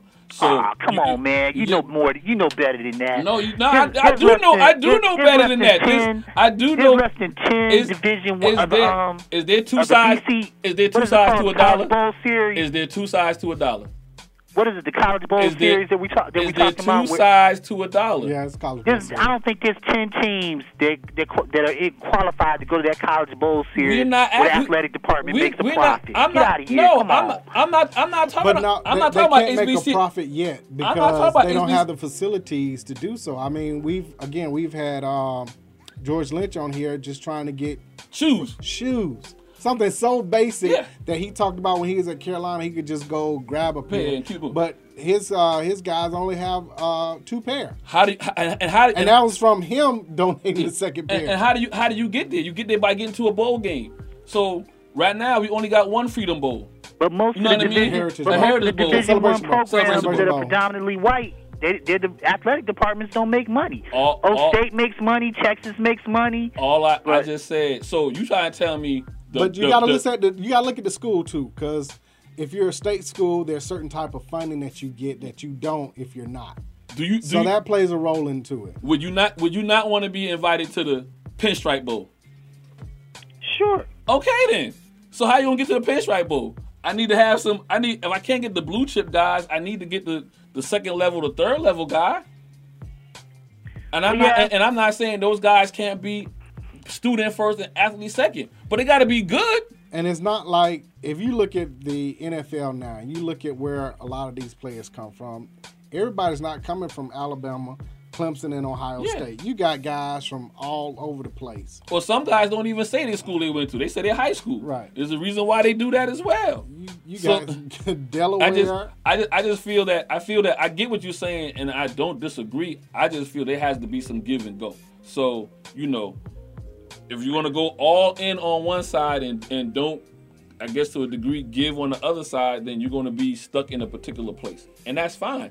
And if you're happy to play in that arena, then by all means be comfortable and play in that arena. But then I don't want to hear you complain about I don't have enough money for I can't produce what I need to produce. But then you got to kind of get your feet dirty and play on the other side as well. That's why I say. Let me ask y'all 2 questions. And that's to all 3 of y'all. And I think there's a 4th person there, but I don't know his name. But this is to you. Huh? Go ahead. Okay. This is to all 3 of y'all, Greg, Don, Asa, and the 4th person. 2 questions. Do you believe that it's possible to be a student and athlete on a high level at the exact same time with a large group of athletes? Yes. I do too. And would you, if you were hypothetically the president of a school, which would you rather have? If there is one that you would rather have, would you rather have 20 multimillionaire engineers and attorneys and doctors that graduated and give back, or you want 20 professional athletes? I want 10 engineers and 10 athletes. See, you're asking that. You were going to be the one to say that. I knew you were going to be the one to say that. But you're asking the question. What about the other 2? You're asking the question as if we're the president of the university. So we have to be concerned with the whole. We got to be concerned with everybody. Right. So of course the engineers and doctors and lawyers will be great. Now, as an athletic director. I want 20 athletes. I want all the athletes. If I'm the president, I want 10 because I want my 10 that are out there that are engineers and so forth. As the president, don't matter. To tell people, hey, come to the school because now I went here. But I also want the 10 athletes because they have influence as well. You have influence on both sides. I feel it can be done. I feel that also, absolutely. And I feel on the HBCU side, just as an institution, each individual school, they have to change their mindset on how they want to go about being inclusive in the NCAA and upping their stocks. And like I said, you see schools now realizing that there is more to be made if I get out of certain divisions or certain conferences and I align myself where, you know, I can expand and be able to attract different athletes or athletes that might have wound up going to Appalachian State or Kennesaw State. They would wind up coming to TSU or to North Carolina A&T or whatever the case may be. So there's a lot of moving parts, but I believe it can happen. But, you know. Well, you believe? You asked the question at the beginning of the broadcast. Do you think this is about to be a wave? Well, do you? If the schools take advantage of the energy that's out there now, and the energy that's out there now, right now is that younger generation. You know, going into their freshman year, you have people from the community that are now talking about it. Like we're freshmen and sophomores are your target audience right now. If you're HBCU, juniors and seniors, by now you would have hoped they've narrowed it down made their choice or whatever. So, like this young man, Michael Williams. When I'm going 8th grade. Freshmen and sophomores is where you have to start recruiting. And not just depend on where your parents happen to go to FAMU, and so FAMU expects the parents to go ahead and convince the child to go to FAMU. I believe HBCU has to. No, you know those parents that are not some when they go to FAMU. If I'm just using it for an example, but I'm saying if you went to FAMU, but your child is getting letters from Ohio State, USC, Clemson, Alabama, Auburn, are you really pushing them to go to Florida State? You're not. Or Florida A&M. Florida A&M. Thank you. I would say FAMU is thinking that that's what you're doing because you got the tradition, you know, and we're just using FAMU. It can be any HBCU, but they, in my opinion, on the outside looking in, that they depend on tradition more than they depend on boots in the ground and going out there and making sure. They taking it for granted, in other words. Correct. Yes. Well, I'm going to tell you what I would like to see happen because I saw it happen right in front of me. Kevin Johnson, who used to play for the Cleveland Cavaliers, Phoenix Suns, and then he became mayor of Sacramento. Mm-hmm. He didn't go to Morehouse. But when I was at Morehouse, Kevin was putting 3 dudes through Morehouse. At least 3, might have been 4, but 3 for sure. So my thing is, you know, whether these guys go to Ohio State or Texas and they go 1 year and then they hit the pros, you're not necessarily obligated to donate all your money back to the school that gave you the boost. Go and send some money down to the HBCU so they can build up their facility. And that's what we're seeing. Like I said, you see, you know, that's again, like the Vanderbilt wide receiver, C.J. Bowler, who is now finna go to Alcorn State. Yeah, is that right? Yep. So I thought that was gossip. Nope. You see HBCUs are reaching out to guys that have been pros and are bringing them to the fold, you know, to come coach and come and give them a chance to be a coach on, you know, at where they didn't get a chance anywhere else. And so that's going to also help when it's time to recruit. You know, I can go into your living room and be like, yeah, I played 11 years in the NBA, or I played, you know, 10 years in the NFL. You know, so come with me if you want to get there. I can get you there. I can show you the pointers that can get you there, and I'm genuine about it. You know what I mean? I'm just not a factory that's pushing people through. And then, you know, hopefully again, the D1s help out because their head coaches are sticking their foot in their mouth and continue to do so. And so now it brings to light, you know, where should I go? You know. Appreciate you calling in, man, as always. I got a question about a future broadcast. Should I send it to your email? Because I wanted to know if you guys would be open at some point to talk about what does it really cost to build, facility-wise, to build a top-notch athletic program at any university. I'd like you to do a broadcast on it because y'all have that much time. You definitely got some sense.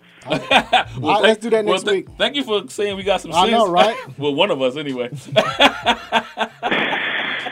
Is that something y'all be... Yeah, put that right in there. Is that something that y'all would be as you can tell, sometimes you don't respond to fools because then you foolish. So, yes, we will do that next week. How about that? Give me your email address on the air, and I'll send you the questions and tell me if that's something you want to put together. DNASportsTalk@gmail.com. Okay. All right, appreciate it, man. All right, man. Have a good one. I like y'all broadcast. I really do. I'll talk to y'all later. Yes, sir. Thank you. we're still sticking with college football. Yeah. So Utah, their defensive coordinator got suspended. We saw Clemson's Dabo. Dabo being insensitive, and that was one of his assistants. One of his assistants. No, he was insensitive though. Dabo was. Well, yeah. He. Okay, so and one of his assistants used the N-word a couple of years ago. Who else was it? Oh, Florida State's coach saying that he individually talked to each player, but he sent a mass text. And then had conversations. It's surprising now the landscape of all of these former assistant coaches and now current coaches being called to the carpet, to where the athletes they've been empowered now, more so like the NBA. These football players, and we'll get to the NFL in a second, but college football players now are empowered to where the one in Florida State was like, we're not practicing until this is resolved, because he's the captain of the team. I earn you your $6 million a year. It's not hard. It's simple. It's simple math. If I don't, just go back to Missouri a few years ago when they were trying to get rid of their AD. They were like, we're not coming to the bus to even go to the game. So you want to forfeit the game and all the money he's about to make playing Arkansas or whoever, or you get rid of him. And 12 hours later, he's out the door. Gone. Right. So that was the school president, actually. Oh, my bad. The president. So same situation. The school president. Yeah. So you know, but that kind of the media didn't focus so hard on it because you don't want to make people's eyes open up to see how much power they actually have. You know what I mean? So you look now on how much power players have with no sports. Right. So the question comes up now: do they wouldn't have the same power? Sad to say, if things were going on. The normal, because people are distracted, people aren't able to and focus. That's why last week I brought this up. Should the NBA sit out when they come back? And now there has been repeated shout out to Terrell on Hip Hop's 1987 and everything for getting Dwight Howard's comment on it. Yeah. And he said yes. Yeah. Like, if things are not where they need to be at that point, yes, I will be prepared not to play. And that's the reason why I was so upset with the Clippers, because last week you said no because the NBA in reference to the NBA. I was giving NBA a pass because NBA does a whole lot more. They don't have to prove to me what they're about. The one thing to that though, the NBA has told their players to stand for the national anthem. That's already in the rules that you have to stand. So now what will the NBA do if a player chooses to kneel? I don't think that they'll do anything. Even though it's in the rules, I don't think that Adam Silver will do anything. I think Silver allows the players to express themselves. It is a players' league. When it's in like the whole league wore the "I Can't Breathe" shirts, that's actually they could be fined for that because it's not related to their team or to the NBA. Right. But he took it, he understood the context of it, like, okay, I know why they're wearing the shirts and we're not going to fine them because this is bigger than basketball. Right. But so again, because he can look at it that way. So you don't think that if they kneel, it can't just be one guy or one or two players. It has to be a lot of players doing it. It can't be Makdou Rauf, who was formerly known as Chris Jackson. He got blackballed out of the league because he chose to. But if it was and then he 30 of them, 30 Chris Jacksons or Mahmouds, all it takes is two. Sitting down. You know what? Actually, all it takes is two. All it takes is an AD to do it, a LeBron to do it, a Kawhi to do it. But here's the reason why I don't think NBA players will go that route. Back to what Greg was saying, the league has met them halfway. You know what I mean? The league has embraced them on everything else. So sometimes, and when you're having these discussions and this back and forth, there's a compromise. You know what I mean? So you don't get everything that you want, but I've given you, not say given, but we've agreed upon the parameters in which, we need to have things work out a certain kind of way.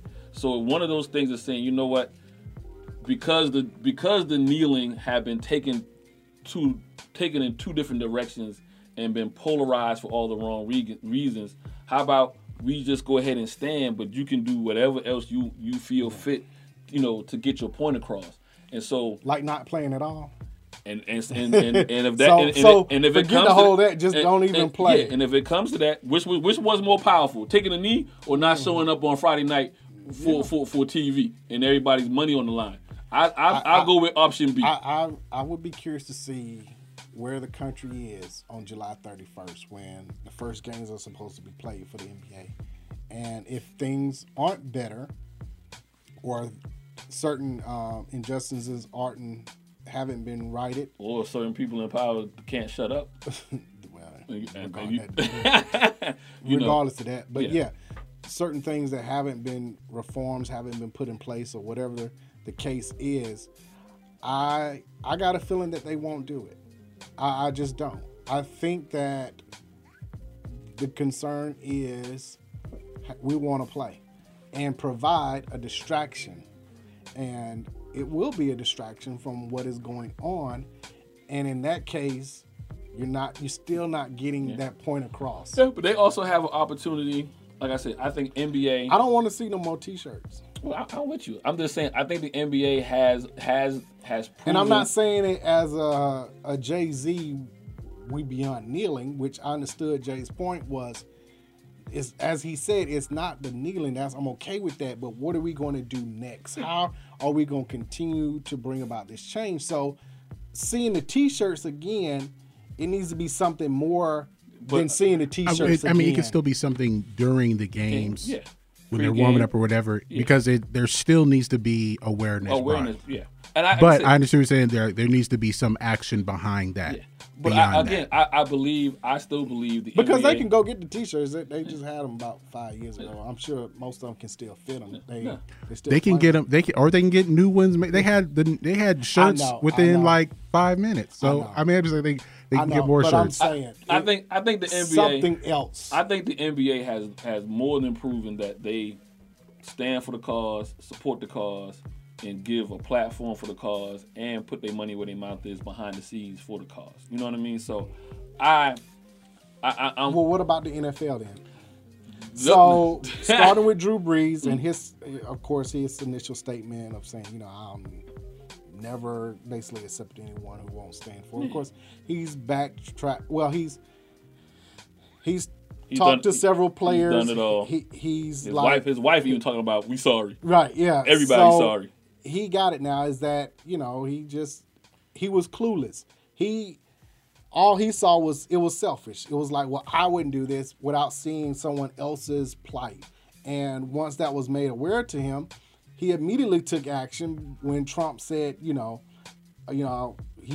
before a tweet had liked Drew Brees and whatever else, and he mentioned that no kneeling, and immediately within an hour, he immediately replied back and said, hey, it was never about the flag. It's about the black community, the injustice that's going on, and the police brutality that is going on against all races, as we see with the 75-year-old man who got pushed down and started bleeding. Yeah, right. Literally so, yes, it's, primarily against blacks, but it's police brutality against everyone. So earlier in the show, we talked about, what the NHL, what NASCAR, what PGA golf can do. And I mentioned that those three, what we talked about, also have to be very, very careful on how they word and what they say, because their history not too long ago is great when it comes to diversity and inclusive and being inclusive and things of that nature. America's history, so you get the Drew Brees talking about his grandfather and, the respect and all that kind of stuff. He has just eliminated the other half of that same history. So you had two men that went to war and would come back home. One would come back to a hero's welcome, get a loan. One couldn't get anything. Can get whatever he wanted. Get whatever he needed. Buy a house, buy a car, some of business. Blacks never even got medals either. Create It wasn't until a lot of them unfortunately passed away that they were retroing receiving their medals. I'm not even worrying about medals. I'm just saying. No. Not even just. No. Not even coming back to something that's. I'm gonna make it worse than that. Economic situation, whatever. You didn't even get a medal saying thank you for a lot of. No, you know what they got? They got the Tuskegee experiment. They got tested for measles. They got tested for whatever known pandemic at the time was. They got tested on. So him being clueless is, I'm not even giving him that excuse. You too smart not to know history. You too smart to read. But what is taught in history, though? You're too smart. Well, it was like Don said, like he was selfish. He's selfish. Well, that's fine. I would rather use. Selfish is fine, but I'm not giving clueless. He was clueless. To a smart person. They're not clueless. They are clueless. They choose to be dumb, but they're not clueless. It's a choice. Which is worse, his what he said or what Jake Fromm mentioned about in a private conversation about elite white people being the only ones that should have guns. Fromm and elite should never be in the same sentence. In any context. Well, we just talked to somebody talking about whether or not the school was about being a student or about being an athlete. We quite know at Georgia. Now you see why Justin Fields left. Now we know. And we also know why. But I'm gonna get the hate mail from Georgia, but they were about athlete and not about student. There's no way, you know what I mean? You go into a higher learning institution and then you come out and say something that stupid. Even in a private conversation. That's the thing. A lot of people right now are being called to the carpet in business. What is it? The Panthers, South Carolina, North Carolina State is all pulled out of PSI is it the security or whatever security firm, right? Because of their racist Minnesota remarks. has done the same thing. Yeah, they've. They're not even using the cops. No, Minnesota. Well, actually, the WNBA started that a couple of years ago, maybe 3 years ago. Now they pulled out because of the 2 years ago. Philando Castile. Philando Castile. So that was 2 years ago that they had started using them at the WNBA level. So yeah, people are being called to the carpet for that stuff.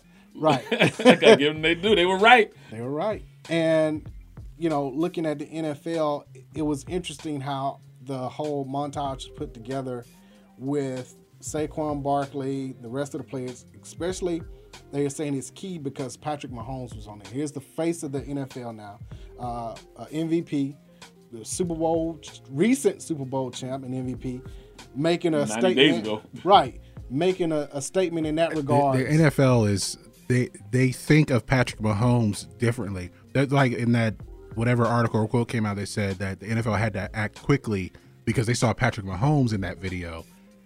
They think of Patrick Mahomes as not as black. Yeah, right. That's problematic. Yeah, it is. Correct. And because you can see Roger Goodell immediately basically responding, was less than 12 hours roughly, immediately responding back to pretty much everything that they wanted him to mention.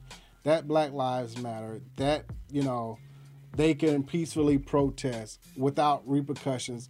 All of those things that he immediately responded to with only talking to a few of the owners.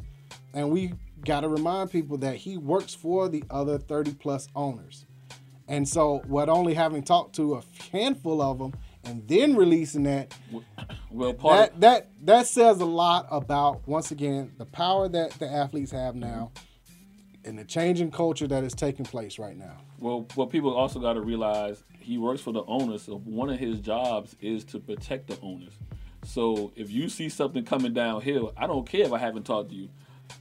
My job is to protect you. My job is to protect you from yourself. The only owner that's come out is the Jaguars, right? Oh, I didn't know any owners had said anything. Nothing. I know some. There was a report that some were shocked that Goodell made that video. Yeah. Well, we know who probably is the shock. Jerry is one. Well, you got Jerry. Their organizations have released stuff. You got Elway. You got Elway had to say he came out and said something. I don't know what he said, but he had to come out and say something, especially after his coach said what he said. Right. Talking about he doesn't see racism. He meant that he didn't see racism in the locker room. Like I said, okay. But yet still, your boy Shanahan said that, hey, we only have 4 black head coaches and two GMs. GMs. So, and why in this long history of the league? And again, why did we just discuss on calls a month ago about incentives for hiring GMs and coaches if it wasn't a problem? Yeah. So But it's a good start by the NFL. I never thought I would see the day that I am more. I am more of shut up, and you still haven't earned the right to speak as of right now, because 4 years ago. So would you rather just said nothing? I know. I'd rather somebody else say something for them that's saying, you know what, the NFL has donated X amount of money to whatever community or whatever. I don't want the NFL. I don't want the NFL talking right now. They haven't earned the right, in my opinion, to be talking right now. They did say players to talk all they want. Owners, $80 million they were donating to. That's true. Whatever coalition the players are part of from a few years ago. They did. They're doing another. That's all they should say. We wrote a check. Shut up. You haven't earned. That was the right 4 years ago, though. I don't know what that money was spent on, but they said they've done another $80 million. Okay. That's the reason why I don't want to hear nothing from them right now. They're talking about whether or not I believe you and your actions or whatever. I believe the NHL. I believe NASCAR. I believe PGA, because I can cite in these last 10 years or so that they've done stuff. Maybe not all the way, but they have done stuff. These last 4 years, last 8 years, last 12 years, NFL hasn't done squat. I don't think it would eradicate everything, but if Kaepernick miraculously gets signed before the season starts, does that change anything? He should not have a job before Cam Newton gets one. That's true. He should not. Yeah. Because it's going to send a message of this is just a PR move. Cam, I mean, not saying he shouldn't be. If Cap wants to play again, all well and fine, find him a job with it. But I don't see why he should have one before Cam Newton gets one. Because that's putting a black quarterback in the same situation again. It's saying that, all quarterbacks can come back from injury. Roethlisberger's come back. He immediately had a job, right? Never lost his job. Never lost his job, right. So why can't a former MVP, National Football League MVP, led a team to a Super Bowl? What did they go, 15-1 that year? Yeah. He's coming off an injury like anybody else would be coming off an injury. And you telling me he fell off the cliff that bad? That bad? Nah. But that's a different situation. Only because new coach. But it's sending the same message. It's sending the same wrong message. If Rivera was still the coach, Newton would be the quarterback when he got back. Newton should be the quarterback with the new coach. It don't always work like that. I know, I get it, but he said in their case, they had 6 weeks to see what they had going on. Who wouldn't want a league MVP and the face of the franchise and the face of Carolina not wanting to come back? Who wouldn't want that? So, in other words, you're saying in that situation, Ben Roethlisberger gets hurt. A new coach comes into Pittsburgh. He's not going to tell Ben he still got his job. Ben at age 36, 37? That coach, Ben has that job, and you know it. That coach owes a new nothing. Coach comes in. He owes nothing to a 37-year-old Ben Roethlisberger. New coach. Cam ain't 37. Cam 30. The new coach doesn't owe Cam anything. Cam, yes, you do. Yes, you do. You a new coach. Okay. So the new coach, you rather have, but it's just like when the new GM is hired. When a team hires a new GM, and the coach is still there, that coach is on his way out. We're not talking about Cam Newton as if he's 37, Fitzpatrick, or even Fitzpatrick. We're talking about again. Fitzpatrick don't hang around for more than a 2-3 years. MVP, someone who has led a team to a Super Bowl, who is the face of the franchise. It's your job until you prove you can't throw the football. I'm gonna give you an example. I'm gonna give you an example. When Green Bay was going through their hurrah with Favre and Rodgers, rightfully so, you had a young superstar ready to roll and an aging Favre that was trying to hold on to whatever. What did Green Bay do? What did Green Bay do? No, what did Green Bay do? They went to Rodgers, but that was a different reason. Because Favre was like, I'm going to retire. No, I'm going to come back. No, I'm going to retire. No, I'm going to come back. They're tired of him flip-flopping. And how long did they let Favre do that? You did that for 3 years. Okay, then. How old? Favre wasn't 30 years old when he was doing this. I mean, it's a different situation. No, when you dive Newton wasn't threatening to retire. No, So keep on making my case stronger for Newton to still be in Carolina. He wasn't a distraction. If he was still there, and he wasn't old. If he was still there with the new coach, if he was still there with the new coach, great. But I think they moved on from him because that coach did not want him. And you had 7 or 8 games before this year out to realize you didn't even have a backup. You thought old boy was all. Yeah, he had a couple of good games. The first 2 because we got tape on him. Well, and also he realized that Cam was doing it with nobody to throw to. Yep. All he had was McCaffrey, and that's it. And Olsen. And they turned around and gave. And Olsen was hurt. And they turned around and gave McCaffrey the bank. In the NFL now, running backs are devalued, and they gave McCaffrey a quarterback contract. Help me out here. Help me out all the way around. The new coach didn't want him. Okay. That's fine. To play devil's advocate, he kind of has a point. Like, think about college. When a new coach comes in, he's like, I got to get my quarterback. That's college. That's the pros. You only and the have pros work the same way. Yeah, sure. Like I said, with a GM comes in, he wants to hire his own coach. Cardinals, look at the them. GM and coach normally come in at the same time. Okay, but if the coach is Mike Tomlin, do you think he's going to be gone? If Mike Tomlin was the coach in Carolina, no, or if he came in as the coach. No, Mike Tomlin is the coach in Pittsburgh. They get a new GM. You think they're gonna fire Mike Tomlin? They might gonna try. Yes, no, yes, like, no. But in Pittsburgh, but the thing is, in Pittsburgh, that's not what they do. Pittsburgh don't fire coaches. That's not what they do. No, I'm just saying. You need to pick another team. They've had 3 coaches in my lifetime. You have a great stable. No, their whole history. Their whole history, 3 coaches. You got to pick another team. Who has a great legendary Bill Belichick? New GM comes in, they're gonna fire Bill Belichick. He's a GM. I'm just saying. Pick another team. So no, Robert Kraft brings in a GM. Is he gonna get rid of Belichick? No, Belichick walking. Yeah, probably. Yeah, I would see that before they. Y'all won't listen to No. But you don't get rid of somebody who has proven themselves. Because Jerry came in, Jerry bought the team and fired Tom Landry first day. That's Jerry Jones. You talking about a one-off situation. You don't come in and fire. That is the situation we're talking about. That's exactly what we're talking about. But with Jerry Jones and Tom Landry, everybody knew Tom Landry had already ran his course. You're trying to tell me in this scenario, Jerry also got rid of Jimmy Johnson. But the issue was they didn't let Tom Landry retire. He fired him. He had to. There is no graciousness with the team that already bought him out. And that's the same thing with Cam Newton. There was nothing gracious about it. How? They let him go. I guess they unceremoniously let him go. I put it this way: the problem with Carolina was they didn't come out and say, you know what, we're doing a fire sale. You know, we rebuilding. We starting from scratch. And what you do is for your franchise quarterback and your franchise person in your community, you do him right and make sure he lands somewhere, you know what I mean, where he can continue on. You do not let go. But you don't get rid of someone who has all the potentials, all the makings. It's not like quarterbacks come a dime a dozen. Well, I don't play devil's advocate. Why your Bears ain't take them?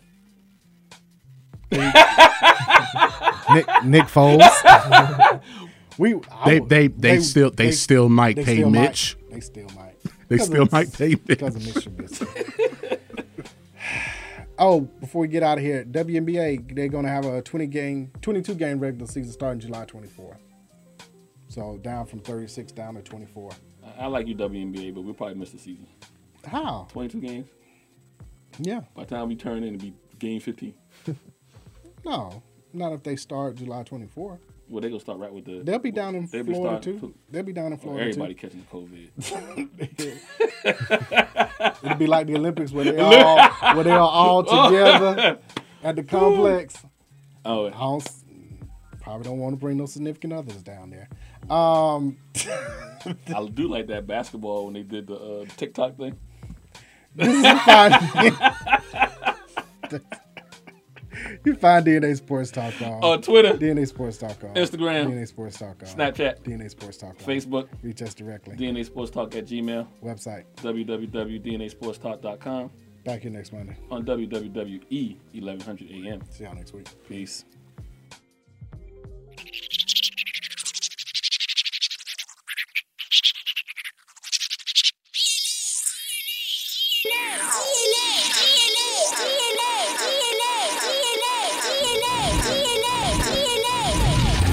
table. Welcome to DNA Sports Talk. This is Don, the D and DNA. This is Ace of the A in DNA.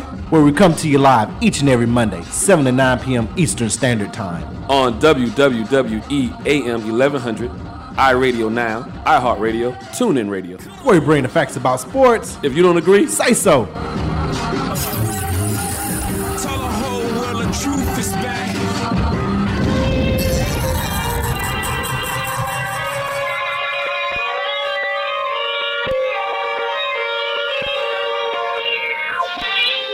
Rock, hit the throne.